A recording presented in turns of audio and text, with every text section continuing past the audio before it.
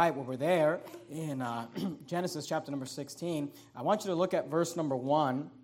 In verse number 1, the very first phrase there says, "Now Sarai, Abram's wife, bare him no children." Now we're gonna go verse by verse through this passage tonight, but just real quickly, I want you to look at verse number 3. Notice what the Bible says in verse number 3. "And Sarai, Abram's wife, took Hagar, her maid, the Egyptian." I want you to notice what it says here. "After Abram had dwelt 10 years in the land of Canaan." I want you to understand something, that the Abraham and Sarai, or Abram and Sarai, their names haven't been changed yet, we'll see that next week in the next chapter, were promised by God that they would enter the land of Canaan, and when they entered the land of Canaan, that God would give them a seed. God would give them a child. They have now been in the land. If you look at verse 3, they've dwelt 10 years in the land of Canaan, according to verse 3, and according to verse 1, Sarai, Abram's wife, bare him no children. They've been there for 10 years. God promised them a child, and after the 10 years, they still have not had the child that God gave them. And I don't know about you, but 10 years is a long time to wait. And that's 10 Christmases, and I understand that they weren't having Christmas, but that's 10 Christmases, that's 10 Thanksgivings, that's 10 New Year's, that's 10, all of that. And they were in what they considered a bad situation. They did not like the situation they were in. They did not want to continue to wait for what God had promised them. But what we see in this chapter is that Abraham and Sarai and Hagar managed to take a bad situation and make it worse. And there's 3 distinct things we see all 3 characters in this chapter do, where they take a situation that's already not good, already a problem, already an issue, and they actually manage to make it worse. Have you ever had something like that happen to you, where you took a bad situation and made it worse? I mean, I think we could all probably nod our heads to that, and if we took the time to take testimonies, you may or may not want to admit some of those situations, but we've all done that. I remember one time I was preaching at Faithful Word, and I'd driven my entire family down, and we were driving back up, and it was a Saturday, and, we're driving from Phoenix. It's like a 12-hour drive, but when you got 4 little ones, it's like a 10-hour drive, and when you got 4 little ones, a 10-hour drive turns into like a 16-hour drive, you know what I mean? And we were driving, and, we were tired. We'd been up there for a family camp that they did, and they'd had me preach all week. I'd preached like 4 times that week. I was tired. My wife was tired. We were just wanting to get home. We got the kids in the back. We've been driving for hours. They're whiny. They're crying. It was a bad situation. And as we're driving up I-5, and we're kind of getting out of the L.A. area, Southern California area, the gas light comes on. And there's an exit there, and my wife even says, like, "Oh, there's an exit, and I don't know why, but I just chose that I will go to the next exit." And the only problem with that is that the next exit was like 23 miles away. And we had about enough gas to get us 20 miles down the road, you know what I mean? And we ended up being stranded there, and we had to call somebody to bring us gas and all of that. And I managed to take a bad situation and make it worse, you know what I mean? And it's not good when your kids are old enough to where they're old enough to understand what, my wife's real submissive, meek and quiet spirit. She just sat there, and I think she was working on some sort of a knitting project that she had, and she just sat there and kept knitting, she didn't say anything. But my sons, they were laughing, and I spanked them, and while we waited for the tow truck. But, sometimes we make decisions and you think, why did I do that? Why didn't I just pull over? Why didn't I just, do the right thing or why? And you think, I somehow took this bad situation and made it worse. But here you have these characters taking a situation that they're not happy in, that they're not content in, that they're not excited about, and they actually figure out a way to make it worse. And we can learn some principles, because you and I have the tendency to make a bad situation worse. And I want to give you just 3 quick lessons we can learn from this passage in regards to how to not make a situation worse. So here's the thing. I'm going to give you 3 points. I'd like you to write them down if you're able to. Point number 1 tonight is this. We make things worse when we overstep our reach. We make things worse when we overstep our reach. Notice what happens here. Look at verse 1. "Now Sarai, Abram's wife, bare him no children. And she had an handmaid, an Egyptian, whose name was Hagar. And Sarai said unto Abram, Behold now, the Lord hath restrained me from bearing. Now, if that's true, that God has kept you, Sarai, from having a child, then it might be for a reason. It might be good for you to just wait upon the Lord. But she says, look, the Lord hath restrained me from bearing. So she gets this great idea. Notice what she says. I pray thee. She's talking to Abraham. And she says, go in unto my maid. It may be that I may obtain children by her. And Abraham hearkened to the voice of Sarai.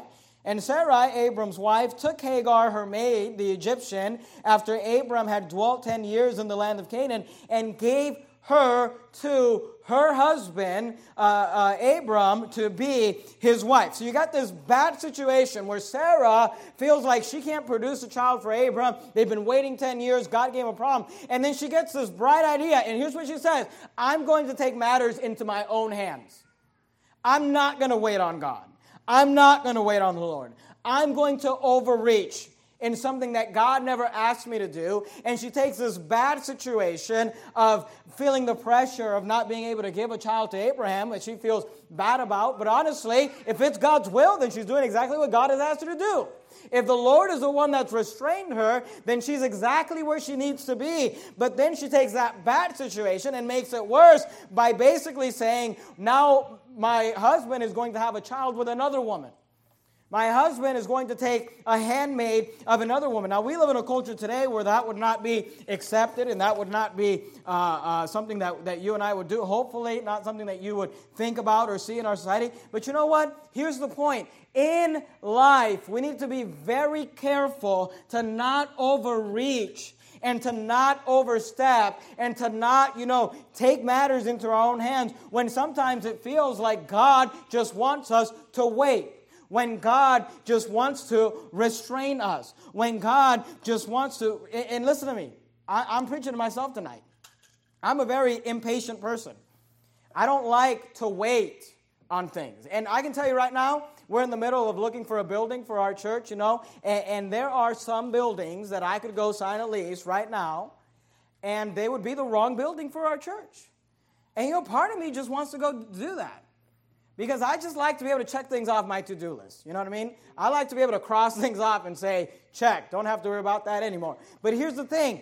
Even in that, sometimes we just have to step back, and sometimes we have to wait. And look, the situation that we read here about Sarah, you think, well, no one would do that today. Somebody couldn't have a child, so they would say, hey, here's my employee, here's my servant, here's my neighbor. Here, why don't you have a child with her? But you know what? Today, here's the equivalent of that today. Someone can't have a child, so then they go and get IVF. You know what I mean?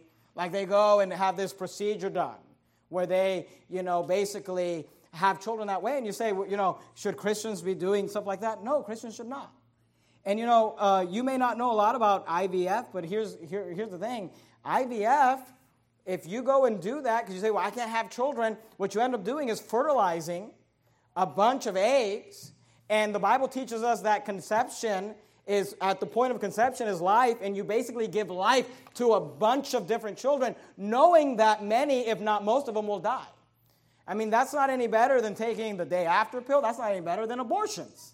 And today you have Christians that will say, well, God has restrained me, so I'm going to push the hand of God. Hey, listen to me. You make things worse when we overreach. Now, look, you want to adopt? Go for it. I think adoption is great. I'm glad that God adopted me into his family. But we need to be careful. Sometimes people say, well, I'm going to force the hand of God. Listen, Sarah, you make things worse when you overreach your authority and when you try to take matters into your own hands and when you overstep the reach and the authority that God has given you. Sometimes you will have young people that want to get married. You got these young people, they're like, I'm 25 years old, I got to get married. And it's like, look, and I've seen it to where someone wants to get married so badly, they'll go marry an unbeliever. And it's like, hey, you're just going to make a bad situation worse. And you think, well, like this unbeliever, I mean, she's kind of cute. Or this guy's handsome. Or they have a nice car. Or they have this or they have that. Yeah, but here's what you understand. You have to raise children with those people. And they're not going the same direction you're going. Do you understand what I'm saying? And here's the point. You say, well, how do I know when I'm overreaching? How do I know when I'm overstepping? Here's how you know. When you're violating clear Scripture to get what you want. See, the Bible says that God gave a male and a female, and of twain he made one. Marriage was to be one man and one woman. And here you have Sarah asking Abraham to sin against God by taking a second wife, which is a sin against God. And whenever you and I decide we're going to do, you say, well, isn't it right to go do something? Isn't it right to move something? It's good to be busy, but listen to me. When you are violating the Word of God, now you're just going to make things worse. I've seen people get so excited or get so upset about getting a job that they'll take a job that takes them away from their family, takes them away from work, from church. You know, you want to be careful with those things, and you want to understand, look, the Bible says this, but they that wait upon the Lord shall renew their strength. They shall mount up with wings as eagles, they shall run and not be weary, and they shall walk and not faint. Sometimes, and I'd like you to just keep your place there in Genesis, but go to Psalm 46. If you open your Bible just right in the center, you'll more than likely fall in the book of Psalms. I'm just saying sometimes, look, sometimes God leads us, and that's great. We ought to pray and say, God, do you want me to take this step? Is this something you want me to do? Can we work this out in a way where it's going to be good for our family, or it's going to be good for my future, it's going to be good for my children? Those things are all great, but we want to be very careful when we try to push the hand of God and force things when you know that God is the one that's restrained you at this point. Sometimes we need to just wait. Are you there in Psalm 46? Look at verse 10. Notice what the Bible says. Be still and know that I am God. Be still and know that I am God. I will be exalted among the heathen. I will be exalted in the earth. And you want to be careful, and I want to be careful, because oftentimes all we do is take a bad situation and make it worse. We make things worse when we overstep our reach. When we try to push the hand of God and make and force God do things on our behalf. Ishmael should have never been born. Hagar should have never been married to Abraham. But you have a situation where she says, I want this, and it's like, well, but you're violating Scripture. And they say, I don't care, it doesn't matter. I'm going to get this done. And often we make things worse. So point number one tonight is this. We make things worse when we overstep our reach. But let me give you the second thing that makes things worse. Go back to Genesis 16. Look at verse number 4. I said number one, we make things worse when we overstep our reach. Number two, we make things worse when we step out of our roles. We make things worse when we step out of our God-given roles, or the roles that God has given us. Are you there in Genesis 16? Look at verse number 4. Notice what the Bible says. And he, that's Abraham, went in unto Hagar, that's the servant. Now notice what it says. And she, now who's the she? That's Hagar. And she conceived. And when she, that's Hagar, saw that she, that's Hagar, had conceived. So when Hagar realized, I'm with child, I have a child by Abraham, notice her, who's the her there? That's Hagar. Her mistress. Who's Hagar's mistress? That's Sarah. Her mistress was despised in her, who's the her? That's Hagar. And her eyes. See, oftentimes people will read this passage and because they read it quickly, they think, oh, here's what happened. Hagar conceived and got pregnant by Abraham, and then Sarah got all jealous and then despised Hagar in her eyes. But that's not what happened. The Bible says that Hagar got pregnant, and then Hagar despised Sarah in Hagar's eyes. Do you understand that?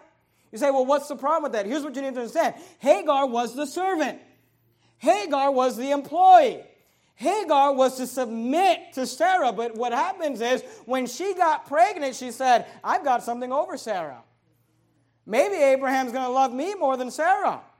Maybe I'm going to be the mistress and she'll be the handmaid. And the Bible says that she despised Sarah in her eyes, because here's what she did. She took a situation that was bad, and she stepped out of her God-given role and made it worse.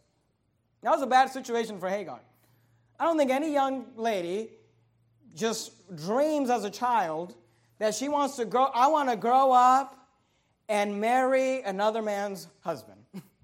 Girls are like, I want to find that guy that thinks I'm special, that loves me, that wants to give, and here she's a slave, here she's in bondage, and she's been chosen to basically give birth to the child of her master to be raised as not her child. That's a bad situation. I feel bad for Hagar. That wasn't right for them to put her in that situation. But here's what she does. She takes a bad situation and makes it worse by stepping out of her role. She gets filled with pride. She looks down at Sarai. She looks down at her, and she despised her in her eyes. Look at verse 15. And Sarai said unto Abram, I like this. This is one of my favorite passages in Scripture when it comes to husband and wives. Because notice what Sarai says to Abraham. My wrong be upon thee. I'm like, thanks. I appreciate that. Abram. She's like, it was my idea, but you take the blame for it. I have given my maid into thy bosom, and when she, Hagar, saw that she, Hagar, had conceived, I, Sarah, was despised in her, Hagar's, eyes. The Lord judged between me and thee. And Abram said unto Sarah, behold, thy maid is in thy hand. Do to her as it pleases thee. And when Sarai dwelt hardly with her, she fled from her face. And the angel Lord found her by the fountain of the water in the wilderness. Now she's running away.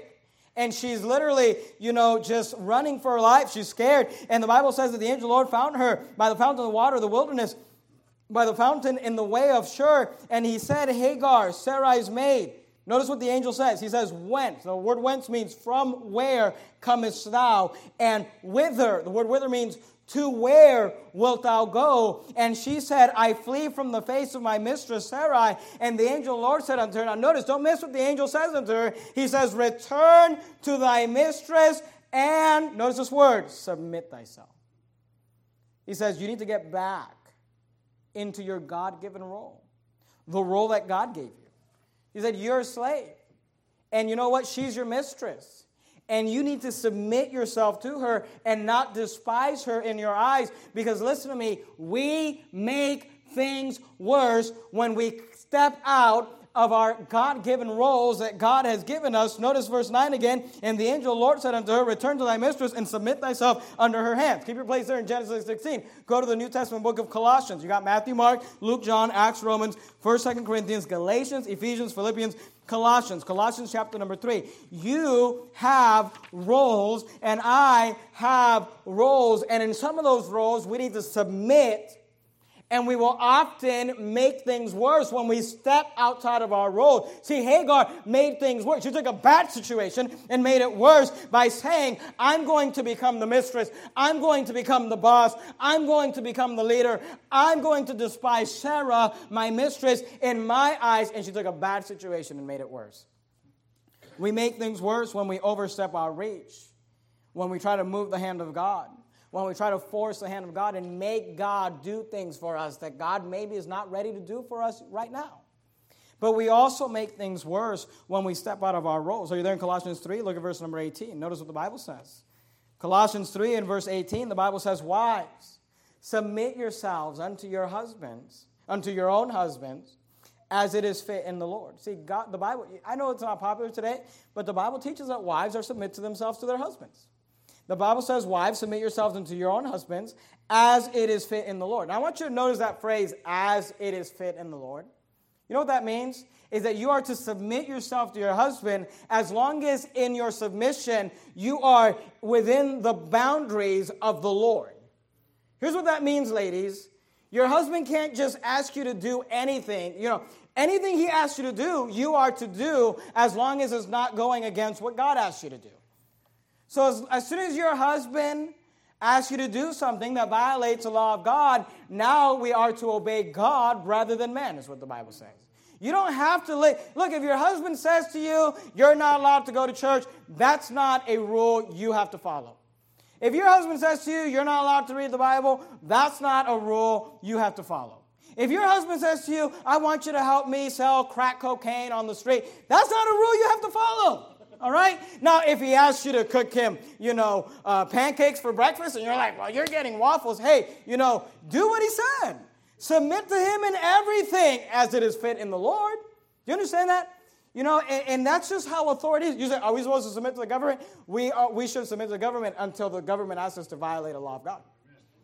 Now look, if the government tells you to drive down the road at 25 miles an hour, drive down the road at 25 miles an hour in a school zone or whatever. That doesn't violate God. But when the government says quit preaching the gospel, guess what we do? We keep preaching the gospel. Because we are to obey God rather than men. But as long as we are in a position of submission and we're not asked to violate the law of God, then you just make those pancakes, or you just make those waffles, or you just put the socks in the drawer that he wants, or whatever it is. Just do what he said, because we actually make things worse when we step out of our God-given roles. Are you there in Colossians 3? Look at verse 18. Wives, submit yourselves unto your own husbands, as it is fitting in the Lord. Look at verse 20. Children, obey your parents in all things, for this is well-pleasing unto the Lord. Look at verse 22. Servants, obey in all things. You see that servants there? Say, is God for slavery? Let me tell you something about slavery. Slavery is bad. You know, I don't think we should have slavery in America. But you know what God told slaves? He says, obey in all things your masters, according to the flesh. He said, look, you are to submit in the position that you've been put in life. And look, we actually make things worse when we try to overstep and overreach, but we make things worse when we step out of the roles that God has given us. We are to obey and we are to submit in the areas that God has placed us. When I was in the Air Force, when I was in boot camp, I was in the Air Force, so we had flights. And every flight had a flight chief. And the flight chief was one of us that was going through boot camp, but he had been chosen to be the leader of that flight. And, you know, his job was to make sure that he got us to where we were supposed to go. We're supposed to be marching properly. We're supposed to be doing this. We're supposed to be doing that. And every once in a while, a flight would get, kind of out of control, because it's just a bunch of young guys. And, they start talking and cutting up or whatever. And every once in a while, one of those TIs, one of those boot camp instructors, kind of sneak up behind a flight as they're messing around, and they would always do is they'd come right behind the flight chief, and they wore those hats that they wore them in a way it's real scary, and they would look down at that flight chief, and here's what they would yell. They would yell, "Take control of your flight." And what they were telling them is, hey, you've got this authority, and you need to make sure that these people submit to you. As a pastor, every once in a while, I want to walk up to some husbands and say, can you take control of your wife? Can you take control of your children? Hey, look, we make things worse when we step out of our God-given roles and we choose not to submit. See, the best place for Hagar to be was to be in the role of submission. And you say, but that's a bad situation to be in. And sometimes we have to go in bad situations. But listen to me, we make things worse. We make things worse when we step out of our role. So I said number one tonight, we make things worse when we overstep our reach. And I said number two, we make things worse when we step out of our roles. Let me say number three tonight. Go back to Genesis 16. Look at verse number 2 again. Number 3, we make things worse when we pass up our responsibilities. We make things worse when we pass up our responsibilities.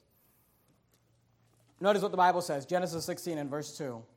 And Sarai said unto Abram, Behold now, the Lord hath restrained me from bearing.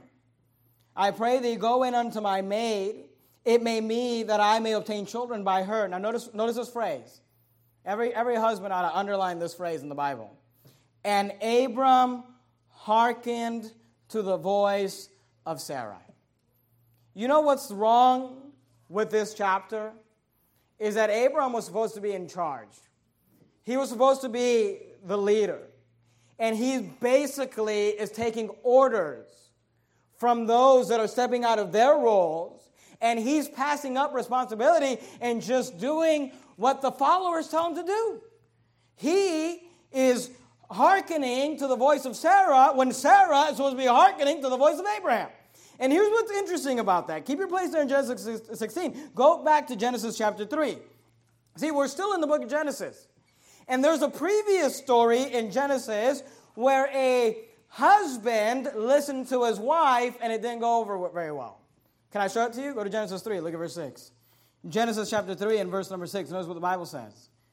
And when the woman saw that the tree was good for food, and that it was pleasant to the eyes, and a tree to be desired to make one wise, she took of the fruit thereof and did eat. That's Eve taking of the forbidden fruit there. But notice the last part of verse 6. And gave also unto her husband with her, and he did eat. See, the last time in Genesis that a man took orders from his wife, they literally damned the entire, race of mankind to hell. I mean, you think that would have been enough of a lesson? Adam, you're supposed to be in charge. Adam, you're supposed to be running the show. Adam, you're not supposed to be taking orders from Eve. And then the next time we have a husband taking orders from his wife, Ishmael is born. And this entire, the whole thing is messed up. Now, please don't misunderstand what I'm saying.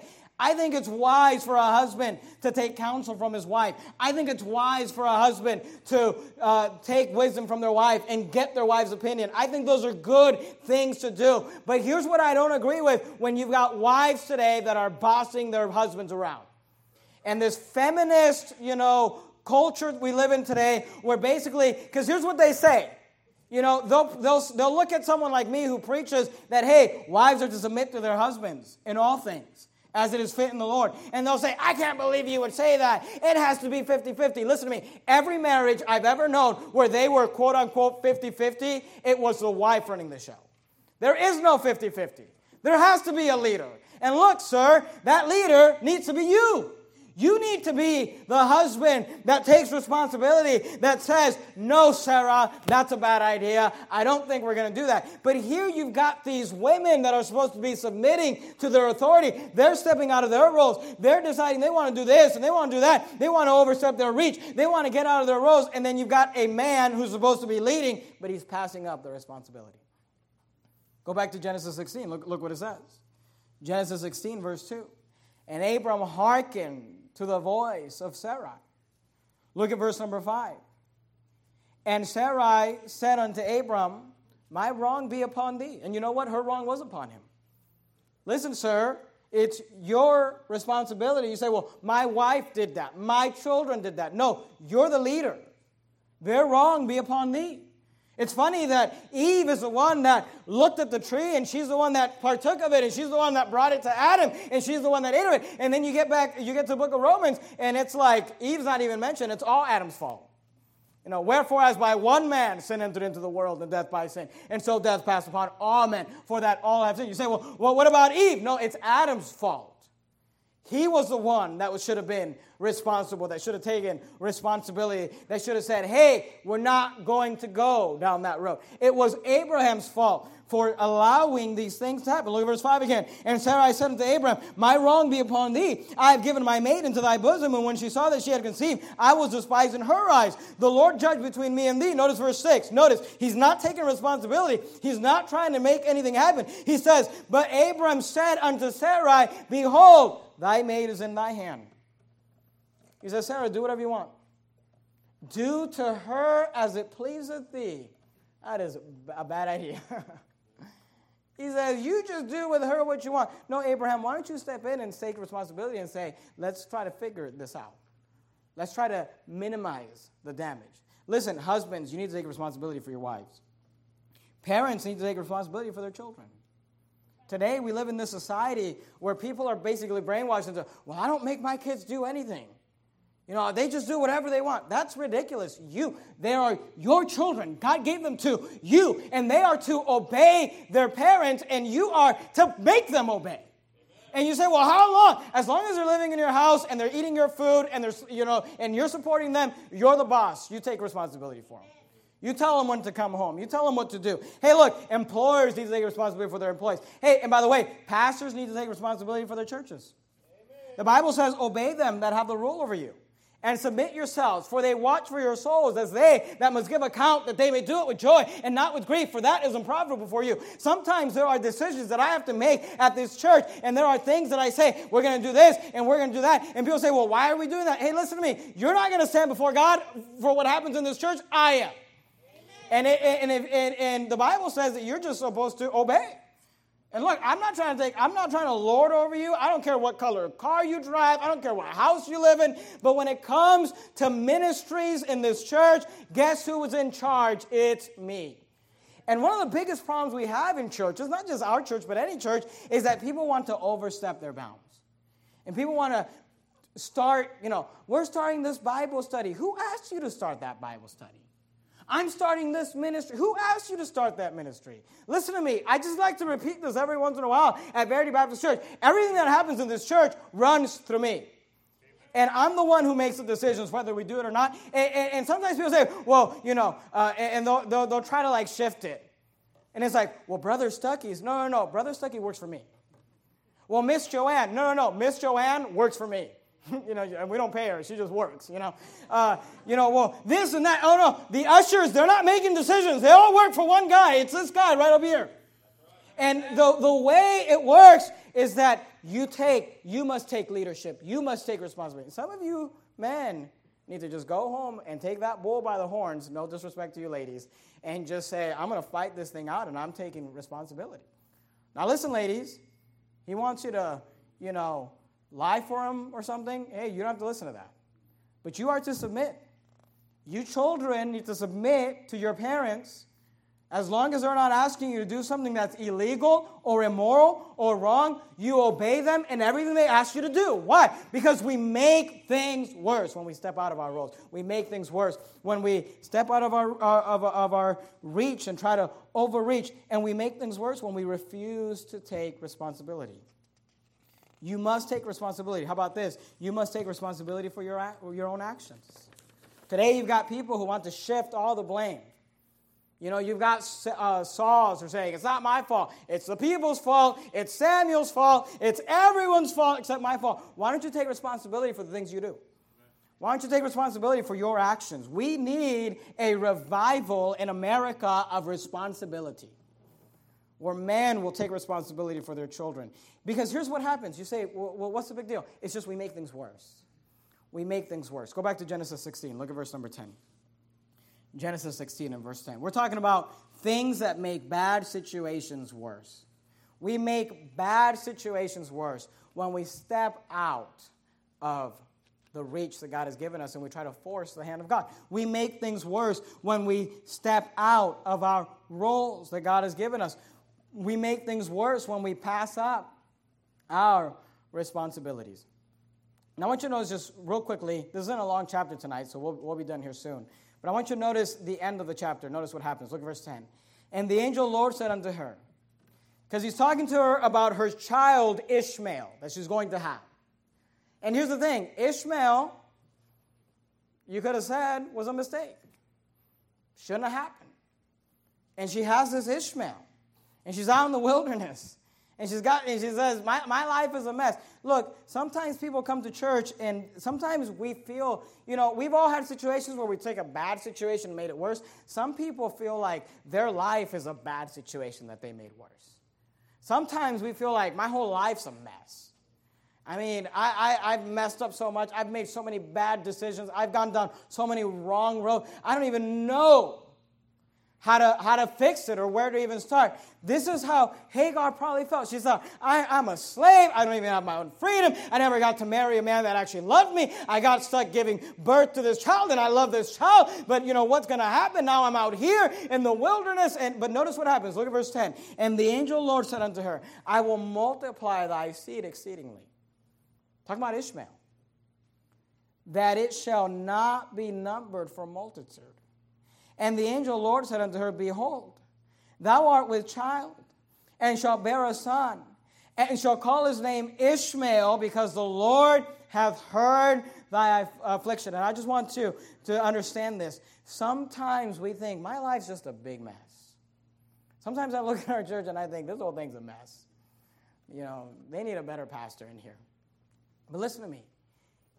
God has a plan even for the Ishmaels.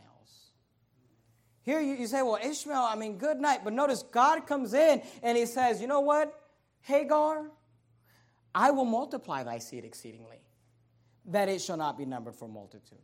She says, thou art with child and shall bear a son and shall call his name Ishmael, because the Lord had heard thy affliction. He says, God, Hagar, heard you. God heard your cry. God heard your weeping. God heard what you're going. He heard your affliction. He said, God heard you, and I've got a plan, and I've got a purpose. But he says, not only did I hear you, notice what he says, look at verse 12, and he will be a wild man, talking about her son. His hands will be against every man, and every man's hands against him, and he shall dwell in the presence of all his brethren. Notice verse 13. And she called the name of the Lord that spake unto her. Notice, she says, she called the name of the Lord. This is what she called the name of the Lord. Thou, God, seest me. You know what she was saying? She says, my whole life is a big mistake that I've made worse. My whole life's a big mess. But you know what we can learn from this passage is that God still heard her and God still saw her. God had a plan and God had a purpose. The Bible says in Romans 8:28, you don't have to turn there, but the Bible says, and we know that all things work together for good. To them that love God, to them who are the called according to his purpose. You may look at your life and say, man, things are just not going well. But listen to me. Listen to me. God hears you. God sees you. God has a plan. God has a purpose. God has a blessing. You say, I shouldn't be with this child. I shouldn't be in this situation. I shouldn't be in what I'm dealing with. Just everything is messed up. But God can work things out for good in your life and in my life. You say, even when I overreach, even when you overreach. Even when I step out, even when you step out. Even when I pass up, even when you pass up, even when you do everything wrong, there's always a God who sees and who hears. You say, even Hagar, even Ishmael. He saw them. He had a plan for them. He had a blessing for them. He said, Hagar, you just go back and you just endure. You just go back and you just submit. Some of you wives are in marriages. There are people that are in marriages say, am I really supposed to stay? You just submit and do what God asks you to do. And God will work it out. God has a plan. God has a purpose. God has not forgotten you. God hears you, and God sees you. Let's bow our heads and have a word of prayer. Heavenly